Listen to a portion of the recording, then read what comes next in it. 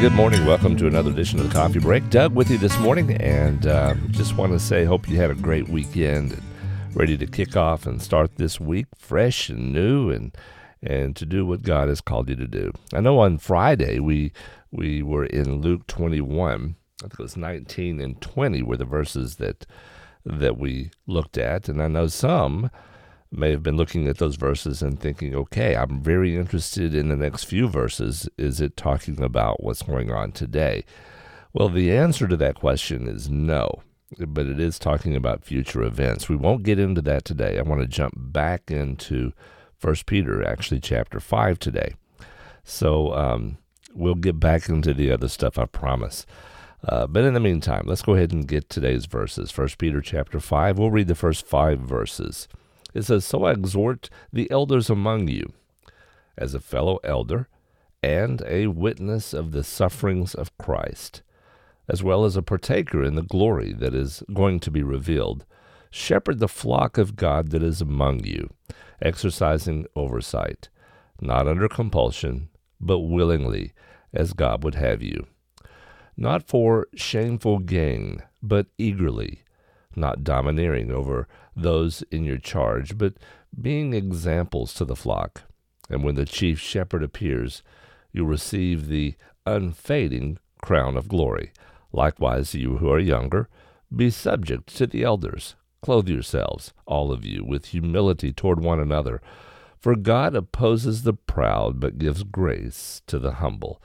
And we will stop there at the end of verse 5. And this is kind of interesting to me because even in the last days, even in the days before the rapture of the church, before the Great Tribulation, and before the millennial reign of Christ, we will see a falling away is what a different passage refers to what's happening. And in many cases, a lot of that is the responsibility of the leadership. In other words, does that mean that the leadership is leading them astray? Well, it could be.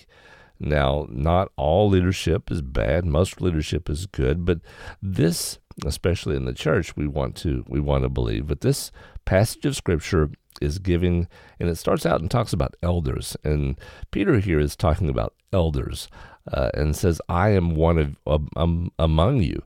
And so we have to realize that he's talking about the leadership in this regard to the church. In other words, be shepherds. In verse 2, he says, this was also given to Peter by Jesus, if you look at John 21. And besides tending the sheep, lead by example. It includes caring, leading, guiding, protecting, all duties and responsibilities that a shepherd has for his flock in the field is the same example that we have for someone leading the church and how they should lead the church, not domineering over them, the Scripture says, but rather lead by example. And there's something that I really wanted to point out here in verse 2. Not because you must, but because you are willing. And that's another translation. If you have maybe the New King James, you may see those words exactly there. In other words, social, financial pressures should not be substituted for the motivation to do God's will. All right? Too often we see individuals standing in our pulpits or even communicating to other individuals to say, hey, listen, this is what I need physically, this is what I need financially, and they're motivated to do their work by the financial gain. And Peter is saying, don't do this. This is not what you should do. This is not who you are. But don't be greedy, but serve others, okay? So basically what he's saying is shepherds who serve with false motives care only for themselves. And Ezekiel 34 says that they will devour the flock. All right? So verse 3, don't be lord over your people. So don't domineer as a strong person who is being strong over someone who is weak. Ezekiel indicted the false shepherds.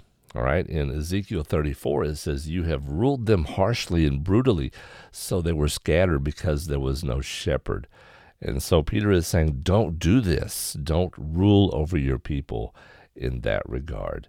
So the true shepherd in verse 4, as it talks here, Christ, Jesus, is the good shepherd. And The great shepherd is a term in Hebrews 13 calls him.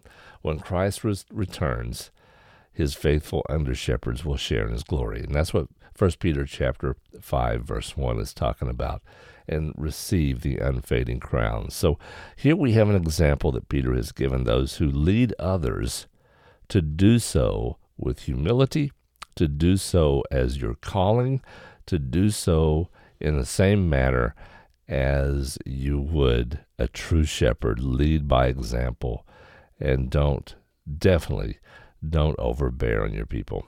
All right? So some of you are saying, well, this wasn't really for me today. Well, I think it was, because there are always people in our lives that we have an influence over. And so we must be very careful on how that influence should be in other people's lives. Now, I know there's times that we have to be firm. We have to be just. But in regard to leadership of the church and leaders of other Christians and bringing them along, then we have good guidelines given to us by Peter here through Christ. All right? So think on these things, okay? Understand what it is and how God wants you to use these verses in your life today. We'll talk to you again tomorrow. Thanks for joining in. Hope you have a great day. God bless. Bye-bye.